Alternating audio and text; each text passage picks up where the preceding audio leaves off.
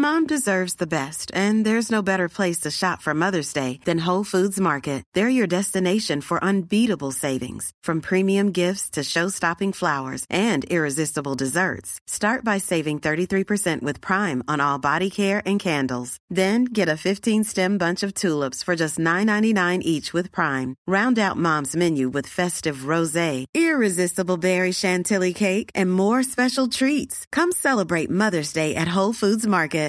This is Paige, the co-host of Giggly Squad, and I want to tell you about a company that I've been loving, Olive & June. Olive & June gives you everything that you need for a salon-quality manicure in one box. And if you break it down, it really comes out to $2 a manicure, which is absolutely insane. It's also so easy to get salon-worthy nails at home with Olive & June. The difference between how your nails used to look when you did them yourself and now with the Mani system is a complete game changer. The best thing about Olive & June, too, is it's a quick dry. Dries in about 1 minute, lasts for 5 days, and full coverage in up to 1 to 2 coats. Visit oliveandjune.com/perfectmani20 for 20% off your first system. That's oliveandjune.com/perfectmani20 for 20% off your first system.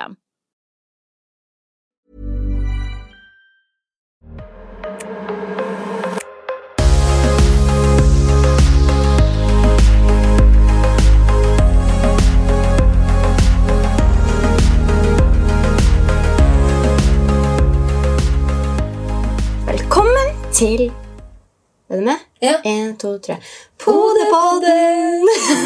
Podepodden, ja. Og vi har med oss en fantastisk skrevsylta fra Drammen, kalt Iselin Guttormsen. Tusen takk for at du kom hit. Takk for at jeg fikk komme. Du vet, når jeg kaller det skrevsylta, så er det for at jeg vet at du er ok med seksualitet. Ja. Kan man si mildt. Ja. Og for at jeg liker det så godt at nå har vi blitt venninne. Å, fy søren, for en ære. Jeg kaller venninnen mine for skrevsylte. For skrevsylte, det høres ut som en gris som skrevsylte. Ja, det er et forferdelig navn, men jeg liker litt sånn litt støggfine navn da. Ja, men skrevsylte, fy fader for et kompliment. Ja, det er et kompliment for Jeg skal meg. tatovere på rumpa mi. Ja, jeg kan tatovere deg hvis du vil. Vi tar en tequila. Ja, vi gjør det. Ja. Ok, det var veldig seriøs start. Men vi skal snakke om viktig tema som vi snakker veldig lite om. Alt for lite om, og det er sex.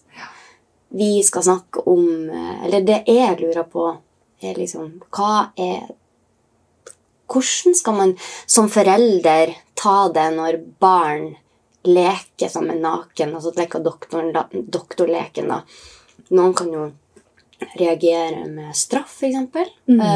Og det er farlig. Vi skal snakke om hvordan er det farlig eller ikke å ha sex i svangerskapet. Vi skal snakke om hvordan og det å ha sex etter fødsel. Og liksom hva det gjør med sexlivet å få barn. Da vet dere hva det her skal handle litt om, og vi bare starter på det. Du kan jo fortelle litt om det selv først. Jeg heter jo Iselin Guttormsen. Jeg lever nå av sosiale medier, altså blogg og Instagram, hovedsak Instagram da. Og så studerer jeg nå sexologi. Ferdig i mars. Ja. Så jeg må bare bestå da. Så det er viktig å påpeke at jeg er sexolog under utdanning. Men vi lærer ekstremt mye på veldig kort tid, så det er ganske heftig. Men det er bare 4 måneder til når denne podcasten lanseres. Ja, jeg vet. Til du kan kalle sexolog. Ja, jeg vet. Det er kult. Det blir veldig, veldig gøy. Og det er veldig kult å ha det her kontra en sexolog som kanskje har vært utdannet for 15 år siden, for du er jo oppdatert på det siste. Innenfor. Og siste forskningen. Ja, det vil jeg si at det er. Og så er du jo ikke redd for å snakke. Nei. Og si ting rett ut. Akkurat sånn som meg. Men jeg tenkte kanskje vi skulle begynne litt da med akkurat det her interessante temaet som jeg aldri har hørt noen snakke om, men det er jo det Podepodden og Smell på tjukke handler om. Ta opp tabu og før tabu under lyset, for da kan det ikke være tabu lenger. Da er det ikke blant lenger. Skam kan ikke leve i lys. Det er i hvert fall min hva jeg skal si, liksom visjon da, eller grunn til at men jeg er helt enig. Så kan ikke du fortelle, for har dere snakket om det på studiet? Eller har du bare, dere har det?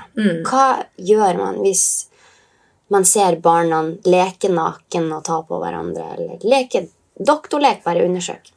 Altså, jeg tenker at dette med barn og seksualitet, det hørtes jeg veldig alvorlig ut med en gang, men dette med barn og seksualitet, det blir av samfunnet veldig sånn sett på med veldig overraskende. Man skal helst ikke prate så mye om det, for bare ordet sex kombinert med barn, det så feil. Men det her jo ikke seksualitet. Nei. Jo, men altså, doktorleken en del av barns seksualitet, å utforske sin egen seksualitet og kropp. Men vi kan ikke si at barn har sex, da. Nei, de har ikke sex, men alle mennesker født med en seksualitet, og barn finner ganske tidlig ut hvordan de kan stimulere sitt eget kjønnsorgan. Så men hvor tidlig kan for eksempel en gutt eller en jente da merke at altså, det varierer veldig. Det kommer veldig an på barnets kognitive utvikling. Noen mer modne enn andre, men det ikke... Altså, det ikke uvanlig at små barn altså, fra 1 år oppover finner glede og nysgjerrighet. Altså, I det de klarer å gå, det de klarer å få grep, klarer å gripe etter ting, og de begynner å bli nysgjerrig, den typiske utforskelsesstadiet, da det veldig mange som blir opp, så spesielt av gutter, ikke sant, siden de har en penis som henger ut, eller som bare står ut, for å si det sånn. Så og den veldig lett å ta tak i, ikke sant, så da blir de veldig nysgjerrig på det. Og så blir de naturligvis da veldig nysgjerrig på hva jentene har for noe, for den henger jo ikke eller stikker ikke ut. Så det at barn nysgjerrig på kropp og seksualitet, og egen kropp og seksualitet, og andres kropp, det veldig, veldig naturlig. Ja, for de jo små forskere, og de må jo finne ut av det med kropp også. Det skinnet de har. Ja, det veldig, veldig naturlig. Og det så mye følelser og så mye nerver i alt, både med hud og hår og kjønnsorganer og så videre. Og det det mange barn også som onanerer. Noen gjør det bevisst, andre vet ikke at de gjør det, men de bare merker at dette deilig.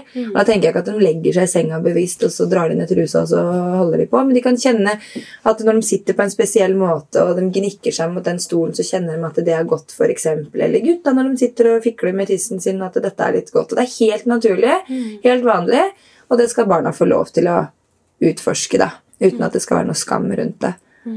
Ja, for vi jo ikke psykologer liksom, som kan si hva det her gjør med... Men det kan kanskje du, hvis sønnen din eller datteren din har noen på besøk, og så går de inn på rommet eller på kjøkken, eller hvor det og så leker de, og så de naken plutselig.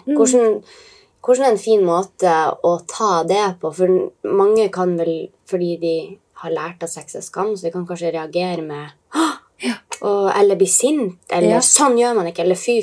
Hva rette måten å reagere på for å ikke vise at det skam til barn? Det du sier veldig riktig i forhold til at mange reagerer kanskje med avsky eller sinne eller sjokk. At nei, få på dere klærne, ikke sant? Eller hva det dere driver med? Ikke sant? Og de vet ikke at de gjør noe. Og med en gang bare det spørsmålet, hva det dere driver med? Ikke sant? Så må barna på en måte forklare som om de har gjort noe galt. Så det eneste riktige man egentlig kan gjøre, det at man må sørge for at barna ikke føler at de gjør noe galt, at det noe skam knyttet til det de gjør. Og så må man være obs på hvilken alder barna i. Fordi at denne doktorleken, den kan skje både hjemme, og den kan skje i barnehage. Og det som viktig å følge med på om barna jevnaldrende, og at de på samme stadie som kognitivt, da, ikke sant? Altså hvis en 6-åring eller 5-åring plutselig står sammen med en 2-åring, så må man kanskje være litt oppsatt at her det litt stor, ikke litt, det veldig stor aldersforskjell. Så det man som foreldre kan gjøre når man kommer inn i et rom hvor barna plutselig, om de ikke har kledd seg helt nakne, men kanskje bare står nakne, kanskje de kikker hverandre opp i rumpehullet, gud vet, men nysgjerrig, ikke sant? Alt skal se. Det kan til og med hende at de står med en blyant opp i rumpa på kameraten sin, ikke sant? For at dette her jo veldig, ikke sant? Og for det første så må man sørge for at barna ikke skader seg, ikke sant? Så man må gi dem beskjed om at å stikke ting inn den ene eller andre veien, det må man ikke gjøre. Og så må man sørge for at barna som involvert i leken, at begge to vil. At det ikke noen som presser den andre til det. For det et sånn faresignal hvis den ene veldig gjerne vil, og den andre ikke vil, og likevel så utfører de denne doktorleken med å utforske hverandre. Så når man kommer inn da på barn som har denne leken, så tenker jeg at det viktigste bare å reagere med den vanligste selvfølge. Og leker dere, har dere det fint? Har begge to lyst til å være med på denne leken? Se på begge to, ikke sant? Jonas, Carl, Siri, altså alle sammen med? Alle sammen med, greit. Si vær forsiktig at det skal få lov til å utforske og sånne ting, men ikke stikk ting inn i hverken rumpe eller vagina eller jentetissen. Nei, men det er. Altså, det er om det er en julefinger eller blyant eller gud, vet du hva. Der lo jo jeg og ble litt sånn varm og ukomfortabel med en gang. Det er dritukomfortabelt å prate om. Ja. Hvorfor er det sånn? Fordi at du kan tenke deg sex for oss voksne er jo på en måte ganske sånn, det er så privat. Og med en gang det er sex og man snakker barn og sex, så tenker man ofte det er så nei, fy. Og man tenker kanskje pedofili inn i bildet hvis man som voksne sitter og prater om sex, altså ordet sex kombinert med ordet barn. Så det er veldig mye skam og ting knyttet rundt det som gjør at alt blir så hemmeligholdt. Og man begynner å fnise, man begynner å flire, og man reagerer. Man kan jo ikke noe for hvordan man reagerer hvis man kommer inn på barna sine som står sånn og har denne leken. Men man skal vite at den leken den er helt normal. Og hva kan konsekvensene være hvis du reagerer feil, hvis du for eksempel straffer det? Altså hvis du straffer en doktorlek, så kan det få ganske alvorlige konsekvenser for barna senere. Det er sikkert ikke noe barna går og tenker over når de blir eldre, men de vil ha et anstrengt forhold til egen kropp, egen seksualitet, til andres kropp og egen seksualitet. Jeg tenker at du vil være redd for å utforske. Det vil bli så mye skam da, knyttet til noe som egentlig er så fint. Og man vil jo få en dårligere selvtillit, en dårlig selvfølelse. Kanskje du stenger ute følelser som du kjenner enten når man kjenner at noe er deilig selv, eller hvis du har det med noen andre. Altså, det kan ødelegge ditt seksuelle vesen ganske heftig da. I voksen alder og ungdomsårene. Så det å være åpen rundt kropp og seksualitet og grenser er så viktig så tidlig som mulig når du merker at barna er modne for det. Og hvis man som voksen kommer inn på et rom hvor barna holder på med denne leken, og du spør om alle er med på det, alle er liksom, og barn er jevnaldrende, og man ser at dette her er en utforskelseslek, så kan man si at den skal få lov til å holde på frem, men man kan gjerne holde et øye med dem. Du trenger ikke å buse inn hver gang det er noe, men du kan gå inn og kikke, se at leken går sånn som den skal, og så kan man trekke seg forsiktig tilbake. Og si ifra til barna at hvis det er noe dere lurer på, eller noe dere blir redde for, eller hva som helst, så må de komme ut og snakke med oss voksne. Så jeg forstår de voksne som, men som reagerer kanskje med sjokk. At oi, den der første reaksjonen, nei, hva er det dere gjør? På med buksene, hysj. Men vi må rett og slett vite at det er helt naturlig, og barn skal få lov til å utforske og være nysgjerrige. Ja, for de vet jo ikke om det er forskjell på å utforske i ledning eller en kasserolle enn å utforske kroppen. Altså, i hvert fall hvis det er kanskje forskjellig kjønn, da, at du har en annerledes ting enn jeg har. Og så er det, når du er i den der bæsjtidsprompfasen, så er det ekstremt morsomt å finne ut hvor bæsjen kommer fra, og hvor tisset kommer fra, og ikke sant, og promp og fjas, og så det er klart at de utforsker hverandre, det er helt naturlig. Og noen barn har et større behov for det, andre har ikke et så stort behov. Og så er det bare å sørge for at man ser at de barna som leker sammen, da, at de er på samme side i denne leken. Ja, for når kan man starte å snakke om sex med barn? Jeg kan jo bare... For jeg så nettopp en artikkel hvor det var en barnehage i Sortland som hadde allerede snakket om sex med barn, og det hadde fått masse reaksjoner. De er alt for unge til det. Men grunnen var jo utrolig fin. Det var for at de hadde sett at det var masse overgrep mot barn, at det var mye pedofili, og det hadde blitt mer og mer anmeldelser mot det. Og det kan jo forhindre mye når barnet vet at det her er feil. Sånn skal man ikke bli tatt på, og det her skal ikke være en hemmelighet. Det er så riktig det du sier der. Og sånn kan man jo redde de. Ja, absolutt. Og vi må som samfunn bli mye flinkere på å forebygge overgrep. Og kunnskap er makt. 100%. Jo mer barna vet, jo mindre er risikoen for at de blir utsatt for seksuelle overgrep. Og seksuelle overgrep, det foregår jo i nære relasjoner. Det foregår av mennesker som står barnet nært, som barnet stoler på. Enten det er i barnehage, eller i familie, eller nabolag. Det er så fælt å ta. Ja, men det er realiteten. Og det er mennesker, og de snakker med barna som om at det som skjer nå, dette er en form for kjærlighet, ikke sant? At dette gjør vi fordi vi er glad i hverandre, men du må ikke si noe til noen andre, fordi at da kan onkel eller barnehagen, alle i barnehagen kan komme i fengsel, ikke sant? Alle den type ting der. Eller hvis du sier noen til det, så kan du fengsel, eller lillesøsteren din kan dø. Altså, gudene vet hva, de finner på masse unnskyldninger. Så de har en veldig tillit til overgriperen, og de er ofte veldig glad i overgriperen også, og det utnytter overgriperen til sin fordel. Og jo mer barnet vet og tør å si ifra, jo større sjanse er det for at overgriperen blir tatt, da. Ja, for jeg ble jo lært at du skal aldri gå i en bil som du ikke vet hvem er, selv om du blir tilbudt godteri. Yeah. Da skal du heller komme hjem, skal du gi det enda mer godteri, hvis du kommer hjem og sier det. Og det er jo litt den samme tanken. Det er den samme tanken. Og nå er det ikke jeg kan ikke huske at det har vært så mye sånne kidnappingssaker som jeg har lest om, i hvert fall sånn jeg husker jeg hørte mye om det da jeg var yngre.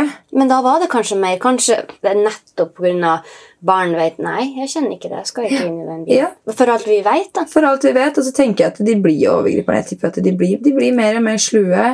De vet mer og mer. Altså bare, jeg skal ikke si mine personlige meninger om den dokumentaren Leaving Neverland med Michael Jackson. Men den setter i hvert fall et veldig riktig fokus. Hvorfor skal du ikke si din mening? Det er mange som blir irriterte da, for at jeg er veldig overbevist om at han ikke har rent mel i posen. Jeg er overbevist på at han har begått overgrep mot disse barna. Ingen kan jo nekte for at det er veldig rart at han skal sove med barn alene. Ja. Det kan jo ingen nekte for. Ingen kan nekte for. Hvor det går videre der. Men det er veldig rart. Det er veldig rart. Og ser man dokumentaren, så kan det få det er så mye spekulasjoner. Men her synes jo foreldrene har gjort ja, det kan du si.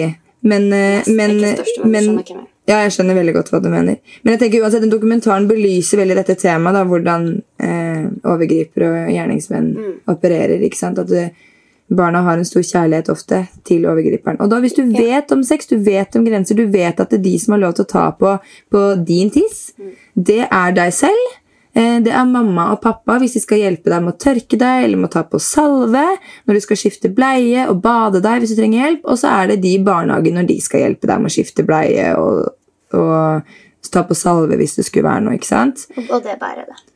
Nei, du kan si mye mer, du må bare Nei, men ja. Ja. Men at det er liksom de som skal få lov til å ta, eller som skal være borte i kjønnsorganet ditt, da, ikke sant? Det er ingen andre som har noen grunn til å skulle være borte i kjønnsorganet ditt. Og så kan man tenke, ja, men da hvis det er en i barnehagen som bedriver overgrep, da, så har barnet fått beskjed om at ja, men de i barnehagen skal få lov til å ta på deg. Jeg blir så engasjert. Det er nettopp derfor det er så viktig at man må være ærlig, selv om det er sykt ekkelt og ubehagelig for voksne å ta de ordene i munnen sin og si det til barna, at det er ingen som skal få lov til å kysse tissen din, ikke sant? Det er ingen som skal få lov til å kysse rumpa di, det er ingen som skal få lov til å kysse puppene dine, det er ingen som skal få lov til å stikke noen ting inn i tissen din, og du skal heller ikke kysse tissen til en voksen. Det er veldig grusomt, men det er så viktig. Ja. Det er veldig, veldig viktig at barna får det så konkret. Og det skjønner jeg er vanskelig, og det er nettopp derfor jeg utdanner meg til å bli sexolog også. Ikke bare for at jeg skal kunne ha den praten med barn i barnehagen, men også for å kunne ha foredrag og samle foreldrene i de forskjellige barnehagene til å si at denne praten må dere ta med barna deres. Nå når du ut til mange gjennom denne podcasten. Ja, det er kjempeviktig, og det Tusen takk for at du ville stille opp og si det her, for det er veldig få som, altså jeg har ikke snakket med det her om noen andre. Nei. Og du kan si, folk kan si og tenke hva de vil om den Neverland dokumentaren, om det stemmer eller ikke, måten de fremstilte det på. Det er ikke nøye. Det som den har gjort bra, det er at det har blitt en åpenhet. Det er bare at barn har sett artikler, eller at noen har ikke fått sett den av foreldrene, men de har kanskje hørt det eller sneket seg inn, og så innser de at oi, det har jo skjedd med, eller voksne. Det ble seksuell overgrep ble satt på agendaen i mange uker, og det var veldig bra. Og de rapporterte jo inn masse overgrep på det navnet, på det nummeret som stod etterpå. Så folk fikk faktisk hjelp gjennom dokumentaren. Så den var viktig. Den er veldig viktig. Og sånn som du sier, jo når vi prater om det, jo mer kan vi forhindre. Ja. Det er helt klart. For det her er jo kanskje det største tabu av alle. Alle. Og spesielt med tanke på at mange barn opplever også nytelse når de blir utsatt for seksuelle overgrep. Og da er det i hvert fall veldig, altså hvordan skal de forholde seg til det, at jeg skjønner at jeg har blitt utsatt for et seksuelt overgrep, men jeg synes det var deilig, så er masse skam knyttet til det, eller de har fått en god følelse av det, og det kan være godt. Altså, mange barn, altså, hvis man snakker eldre også, som er klar over at de kanskje har fått en orgasme, da. Det kan skje. Det er i hvert fall tabu. Og da holder man kjeft om det, da. Jeg har ikke så veldig stor vennekrets, men jeg kjenner jo et par som det her har skjedd med. Så det skjer jo faktisk. Det skjer. Det blir bare ikke snakket om. Life is full of what-ifs. Some awesome, like what if AI could fold your laundry? And some, well, less awesome, like what if you have unexpected medical costs? United Healthcare can help get you covered with Health Protector Guard fixed indemnity insurance plans. They supplement your primary plan to help you manage out-of-pocket costs. No deductibles, no enrollment periods, and especially no more what-ifs. Visit uh1.com to find the Health Protector Guard plan for you. I'm Sandra, and I'm just the professional your small business was looking for. But you didn't hire me because you didn't use LinkedIn Jobs. LinkedIn has professionals you can't find anywhere else, including those who aren't actively looking for a new job, but might be open to the perfect role, like me. In a given month, over 70% of LinkedIn users don't visit other leading job sites. So if you're not looking on LinkedIn, you'll miss out on great candidates like Sandra. Start hiring professionals like a professional. Post your free job on linkedin.com/people today. Og de blir ikke konfrontert. De hestkukene som har gjort noe sånt. Derfor altså, kunnskap er makt. Man skal snakke om det, og barna trenger det i tydelig kontekst. Man må si det med de ekle ordene som man ikke har lyst til å ta i sin munn egentlig, for det er så grotesk, men man må si det så ærlig som mulig. Og derfor er det viktig med sexolog, for hvis foreldre synes at dette er veldig vanskelig å prate om, så skal de vite at den praten får barna uansett. Via barnehage, skole, ungdomsskole, barneskole, videregående. Ja, for det er for sent når ungen er ungdom, når hun er over 16. Ja, de sier det at, eller noen forskere sier jo det. Mange starter jo tidligere. På min skole så begynte de å ha sex når de var 11. Ja, nettopp. Det er kanskje tidligere i nord. Ja, det er her, men sånn var det bare. Ja, men de sier jo det at all prat som omhandler sex og seksualitet og kropp og den biten der, etter at barnet er fylt 11 år, så blir det enda mer flaut, enda mer kleint å prate om. Så prøv å ha en så naturlig dialog om det med barna dine som overhodet mulig. Og da, fordi at når man da har den praten når de blir 11 og de sier, mutteren kuttet av, dette er dritflaut, da vet så vet de egentlig greia. For du fortalte meg jo før i dag at det er gjort en undersøkelse hvor du ser at 9-åringer ser på porno. Ja da. Det er jo helt sykt for meg. De både aktivt ser og bruker porno. Om det var hver dag eller en gang i uka, det husker jeg ikke. Men for de har en telefon tilgjengelig. Og det er jo bare, de kan jo skrive, så det er bare et tastetrykk, så er du inne på det verste opplegget. Ja. Det er jo helt forferdelig. Faen, jeg blir så sur. Skriver du sex da, SEX, googler det, så bluff, så kommer det på masse. Så det er liksom... Og porno er jo, det kan jo ikke være sunt for barn å se. Absolutt ikke. Hva er det sier, det er en kjent foredragsholder som jeg ikke husker navnet på, men hun sier at learning porn by watching, learning, hva var det hun sier for noe?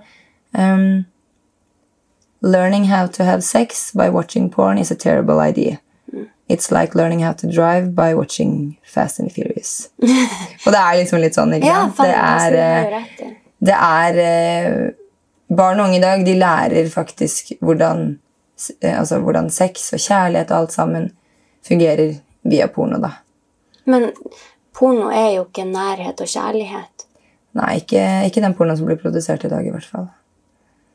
Det er ikke mye nærhet og kjærlighet. Alt er feilaktig. Det er jo ikke her er det to stykker som glad i hverandre, så koser man og kysser man, så man også naken. Det jo, du får det jo bare... Det ganske hardcore. Det vold. Det mye vold. Det mye vold, mot kvinner som regel. Ja.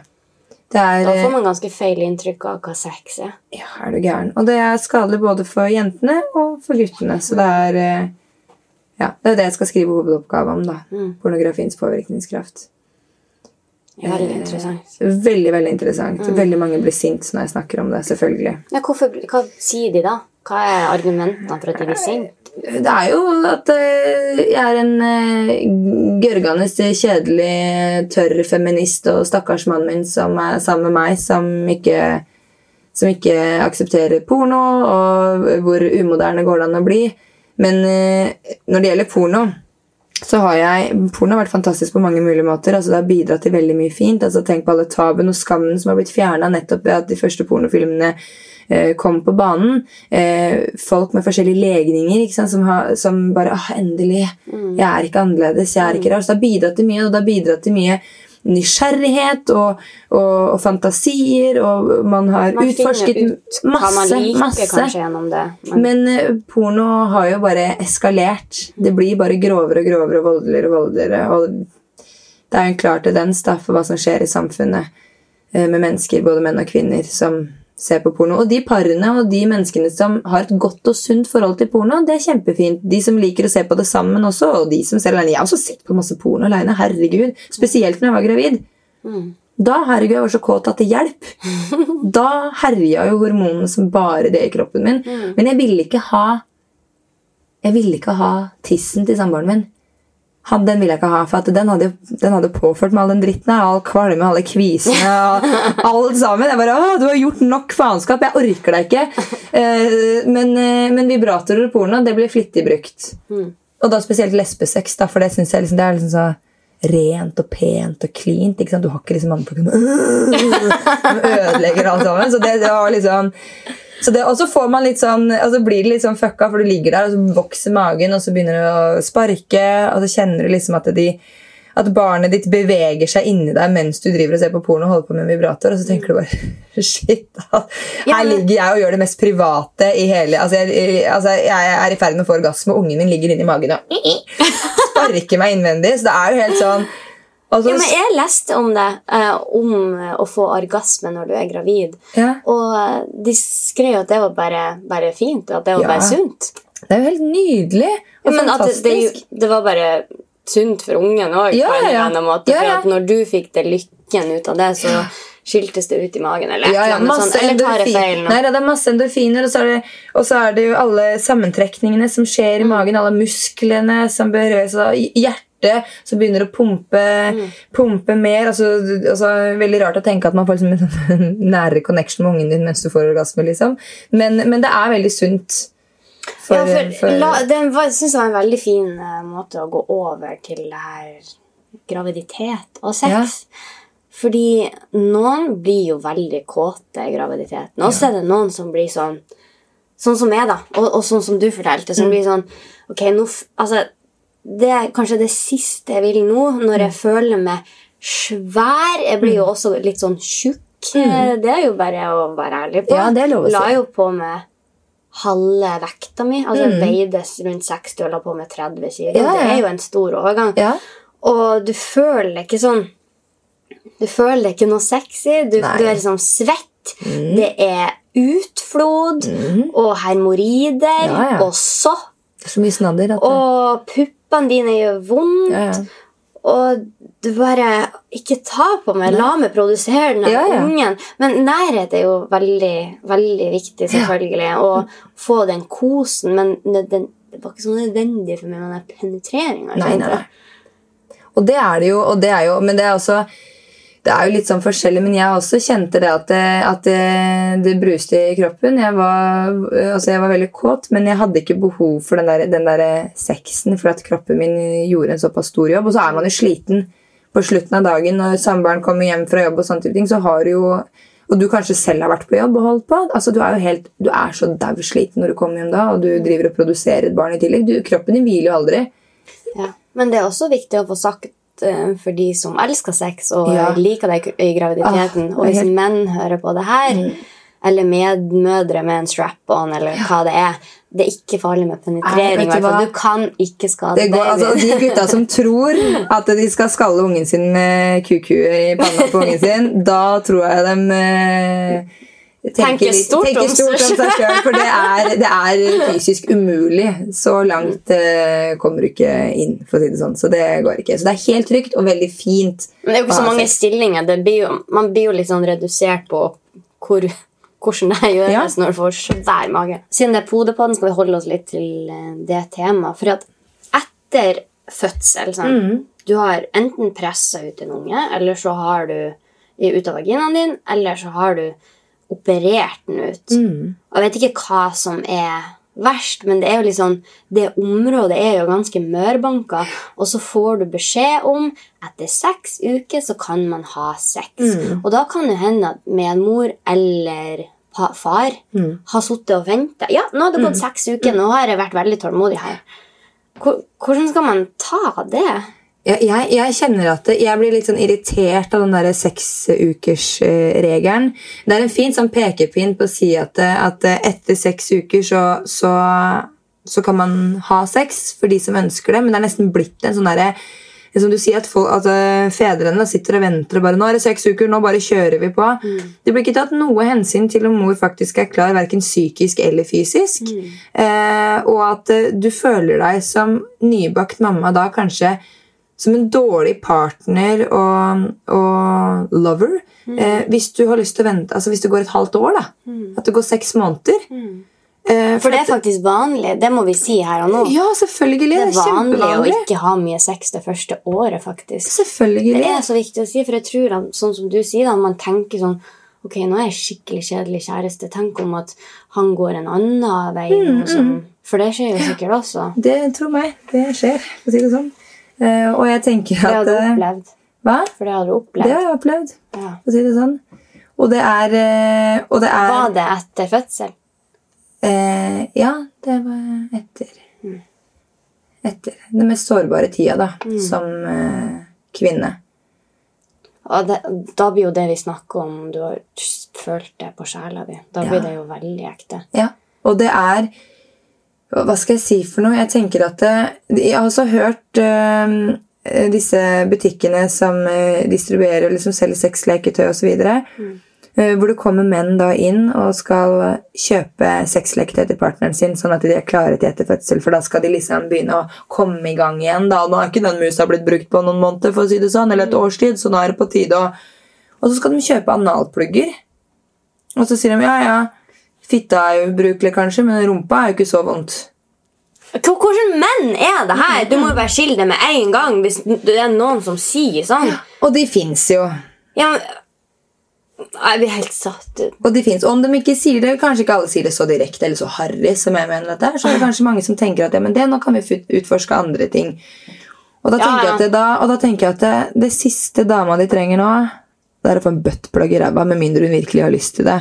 Eller en dildo I musa, eller en kuk I musa, hvis hun ikke har lyst på det. For at en ting det fysiologiske som skjer med kroppen din, ikke sant? Altså det tar 4 år før en kvinnekropp innvendig tilbake til utgangspunktet som de hadde før de ble gravide. Altså alle indre organer, innvoller og ting, det bruker sånn 4 år, og det derfor de sier også at prøv å få barn, da sier de I gåsehudene, ikke sant? Innen det gått 4 år. Fordi at da har ikke ting rukket å komme helt på plass ennå, da blir ikke fødsel nummer 2 så smertefullt. Så hvis man venter etter 4 år, så blir det som å føde som første gang på nytt. Det det de sier da. Og da kan du tenke deg, det innvendig. Så kan du tenke deg hva som skjer I hodet til en kvinne. Som psykisk. Altså, jeg klarte jo ikke føde en gang, fordi at jeg opplevde overgrep. Ja, ikke sant?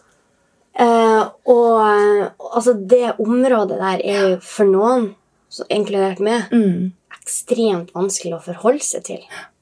Og om man har opplevd overgrep eller har fæle traumatiske hendelser knyttet til det, det må ikke være det engang, men en fødsel kan jo være veldig dramatisk. Eller det at du har revnet. Eller bare den tanken på at det har stått veldig mange folk I skrevet ditt og dradd og... Altså en fødsel kan påføre store traumer både for den gravide eller mammaen og partner. Og vi glemmer litt alt det psykiske som skjer med en kvinne etter en fødsel. Uavhengig om du har født vaginalt, eller om det har vært keisersnitt, eller fuck it om du så har adoptert. Ikke sant? For det skjer så mye, du har plutselig blitt mamma. Og alt dette ved kvinnekroppen, som jeg mener at pornografien har vært med på å seksualisere, det plutselig noe annet. Det skal plutselig ha en annen nytte enn å være et deilig objekt for nytelse for en annen. Så dette med pupper, som da har blitt objektivisert av pornografien i alle sine tider, som egentlig har en helt jævlig viktig funksjon, som skal gi næring til barnet ditt. Altså brystmelk kan brukes til å tette neseganger når de har forkjølet, til øynene når de har øyekatarr. Altså, det ganske kraftige saker i brystmelka, i tillegg til at det gir barnet ditt næring og mat, og slukker tørst. Og det liksom blitt sett på som noe jævlig sexy nå hele tiden, og så blir du gravid, og så kjenner du at puppene blir ømme, og så føder du, og så det et matfat. Det siste du vil da at en kar skal sitte, og du har en ung i puppen der, og en kar som skal sitte der, og så, ikke sant? Jeg gjorde det på Tom. Jeg tømte alt sånn, en kopp sånn, så nå kan du shotte den her. Og så kan du bare kjenne litt på dette her motherhood, ikke sant? Dette her brystmelk, dette her, det noe helt annet. Dette skal ikke være for deg akkurat nå. Dette her mitt, og det barnet mitt sitt. Og for å ikke snakke om kroppen generelt, som på en måte har vært huset til barnet ditt i 9 måneder. Du har laget et menneske. Laget et menneske. Alt som har forandret seg med rumpe og lår og hofter og armer og fingre, og du har gått hoven, altså alt som skjer. Bare det å forholde seg til en helt ny kropp. Nettopp. Bare det kan jo være litt vanskelig. Det var vanskelig for meg, kanskje fordi at jeg har slitt med spiseforstyrrelser og aldri likt kroppen, men når den ble også annerledes, følte jeg måtte bli kjent med den først, og like den på nytt først selv. Og det kjempevanskelig, og det så viktig og riktig det du sier der, og går man lenger ned også til vagina da, hvor du faen meg presset ut en vannmelon, ikke sant? Det jo helt utrolig at vi kan gjøre det. Ja, men det jo helt sinnssykt. Ja, det det. Og alt som kommer ut, altså morkaka som blir dratt ut etterpå, renselsesprosessen etter fødsel. Ikke snakk om det. Det ingen som fortalte meg at det kom til å lukte ræv. Og at du blør i opp til 2 måneder etter fødsel. Du går med store bleier fra haka opp i nakkeskinnet, og du lukter råtten dritt ut av, fordi at kroppen din renser seg med disse sårene inni magen der hvor morkaka sitter, og så bare og klumper og brunt og faenskap, og det tanken på at du i det hele tatt skal skje noe seksuelt. Altså jeg brukte faen meg en uke på å gå og drite etter fødsel. Jeg synes det var kjempeekkelt å sitte og presse, altså å bruke muskulaturen rundt der i det hele tatt. Jeg tok jo keisersnitt, så jeg fikk ikke til, for det var så utrolig smertefullt å skulle presse med magen for å få ut så jeg måtte jo ha sterke medisiner for å kunne gå på do. Og så skal du komme ingen har fortalt meg det her. Nei. Og så skal du komme etterpå, så bare nå har det gått 6 uker da. Så bare, jeg har jo ikke en sånn mann da.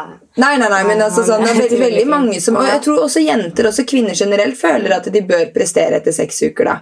Og på en måte, nå må vi jo få det opp og gå igjen her.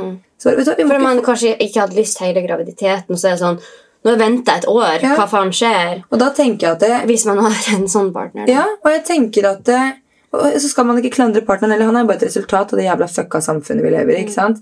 Men han har jo sikkert en seksualitet som han har lyst til å få tilfredsstilt, eller hun. Jeg forstår jo litt det. Jeg forstår det kjempegodt, og derfor tenker jeg at det kanskje kan være viktig og riktig for par da, i denne sårbare situasjonen etter en fødsel, at man tar litt mer vare på denne sensualiteten fremfor seksualiteten, at man der for hverandre. Det kan være kiling, stryking, man kan, og man kan fint please hverandre uten at det skal være penetrering opp i mente, ikke sant? Men at man får den tilnærmingen til hverandre, og at du som partner, etter at kvinnen har født, at du der. Kom deg hjem etter jobb, selv om du kanskje synes det dritt kjedelig, ikke sant? Ta oppvaska, re opp senga, skift sengetøy. Ja, da det for orgasme. Altså, men bare det. Altså, bare de tingene der. Bare bidra, for det slitsomt for mannen. Det må være kjempevanskelig å være utenforstående. Og ikke, enten man mann eller kvinne, altså være partner til en som har født. For man må jo bare være tålmodig. Ja, kvinner har jo... For det jo litt viktig å snakke om det også. For det jo sikkert så lett for partneren. De trør vel litt sånn hvor kan jeg trø her nå? For her hormoner, og her følelser, og hun dritsliten, og hvordan kan jeg hjelpe til? Jeg jo ikke god nok for at ungen skriker når jeg holder den, for jeg har ikke melk I puppene. Altså, det jo mye vanskelig å være mann oppi der også. Vi må jo også erkjenne det. Du, det helt riktig. Og det som moren min sa også, hun var veldig glad for at hun var på den ene siden av fødselen, og ikke den andre. Og det å stå og skulle se et menneske du glad I gjennomgå smerter og ting. Mammaen din var med på din fødsel? Nei, hun fødte selv. Hun har født 5 unger. Ja. Så hun sa jeg veldig glad for at jeg var den som fødte, og ikke var den som skulle stå og se på. For kan det gjøre noe med menn? Ja, og forholdet til kjønnsorgan til kjæresten sin eller kona si? Ja, det kan jo være. Men jeg tror også det litt sånn, jeg tror gutta tøffer seg litt når det det der, nå det så vidt som et vindu, og ikke sant, pølse I tunnel, og ikke sant? Og gutta skal kødde litt sånn, ikke sant? Men egentlig så har det med dyp respekt. Men det kan jo være traumatiserende for de å se. Absolutt. At det de har sett på som kun nytelse og kjærlighet blir litt sånn grotesk scene med blod og greier, ikke sant? Og det derfor veldig mange sier at partneren trenger ikke å stå og se på det som skjer nå. Å stå oppe hos hun som føder og holde I hånda. Og de partnerne som har lyst til å gå inn og se, de må jo få lov til å gjøre det. Men du vil jo se, jeg tror ikke jeg har sett min egen tiss en gang før det. Jeg tror ikke jeg så det. Det hadde nok vært litt sjokk, å se det selv. Det jo helt sjukt hva vi kan gjøre. Og det en stor omveltning å få barn for mannen, og så stakkars han vet jo ikke hva han skal gjøre. Hverken under fødsel etterpå, eller ting som han trodde at partneren likte, det kanskje ikke det lenger, og hvordan han skal, altså som du sier, de går liksom rundt på tåhev de også, og kanskje litt sånne noldusser, og så føler man seg kanskje veldig ubrukelig som mann også, fordi at du strekker ikke til, og så blir man rådvill, man vet kanskje ikke hva man skal gjøre, og det liksom ikke noe støtteapparat rundt for mannen heller etter en fødsel. Det veldig fokus på... For de kan faktisk også få fødselsdepresjon. Definitivt. Men det jo liksom... Nei, nå det så mye som skjer med kona, men jeg gidder ikke. Kan ikke snakke om det, og det jo ingen... Jeg har aldri hørt om en mann som har innrømt det, men det faktisk vanlig. Det også, for det en stor omveltning. Livet blir snudd på hodet for han også. Ja. Og dette her med at kjærligheten du har fått fra et menneske nå, som ubetinget du har fått da, som mann. All oppmerksomhet. Ja, den blir plutselig gitt til noe annet, og den jalusien man kjenner på da, det veldig få menn som kanskje sier at jeg kjempesjalu på ungen min på 2 uker. For vil ikke innrømme det, men... Nei, men den ganske reell, og den forstår jeg så godt. Og det at de ikke får lov å ta på pupper lenger, for eksempel, det kan jo sikkert være litt frustrerende. Så vi må jo se begge sider her. Veldig, veldig. Vi jo glad I kjærestene våre. Ja, vi det. Også.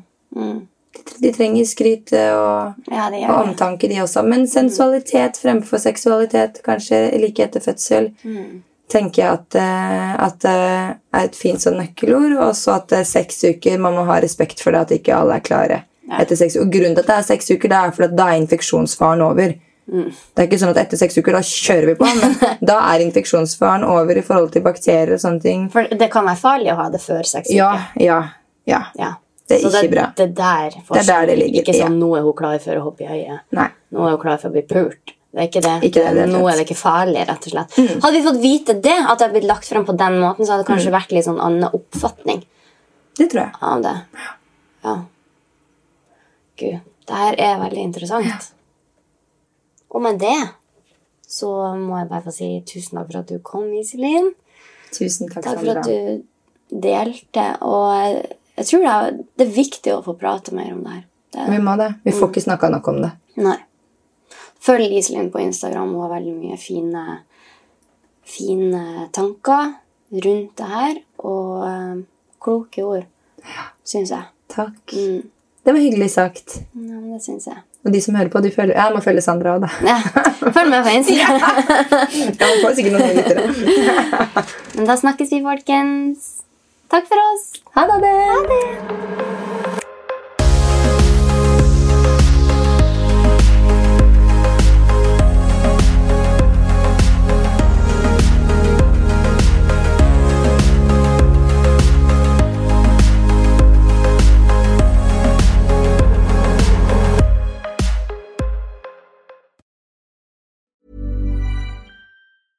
Imagine the softest sheets you've ever felt. Now imagine them getting even softer over time. That's what you'll feel with Boll & Branch's organic cotton sheets. In a recent customer survey, 96% replied that Boll & Branch sheets get softer with every wash. Start getting your best night's sleep in these sheets that get softer and softer for years to come. Try their sheets with a 30-night guarantee. Plus, get 15% off your first order at bollandbranch.com. Code BUTTERY. Exclusions apply. See site for details. Planning for your next trip? Elevate your travel style with Quince. Quince has all the jet-setting essentials you'll want for your next getaway, like European linen, premium luggage options, buttery soft Italian leather bags, and so much more. And is all priced at 50 to 80% less than similar brands. Plus, Quince only works with factories that use safe and ethical manufacturing practices. Pack your bags with high-quality essentials you'll be wearing for vacations to come with Quince. Go to quince.com/pack for free shipping and 365-day returns. Mom deserves the best, and there's no better place to shop for Mother's Day than Whole Foods Market. They're your destination for unbeatable savings, from premium gifts to show-stopping flowers and irresistible desserts. Start by saving 33% with Prime on all body care and candles. Then get a 15-stem bunch of tulips for just $9.99 each with Prime. Round out Mom's menu with festive rosé, irresistible berry chantilly cake, and more special treats. Come celebrate Mother's Day at Whole Foods Market.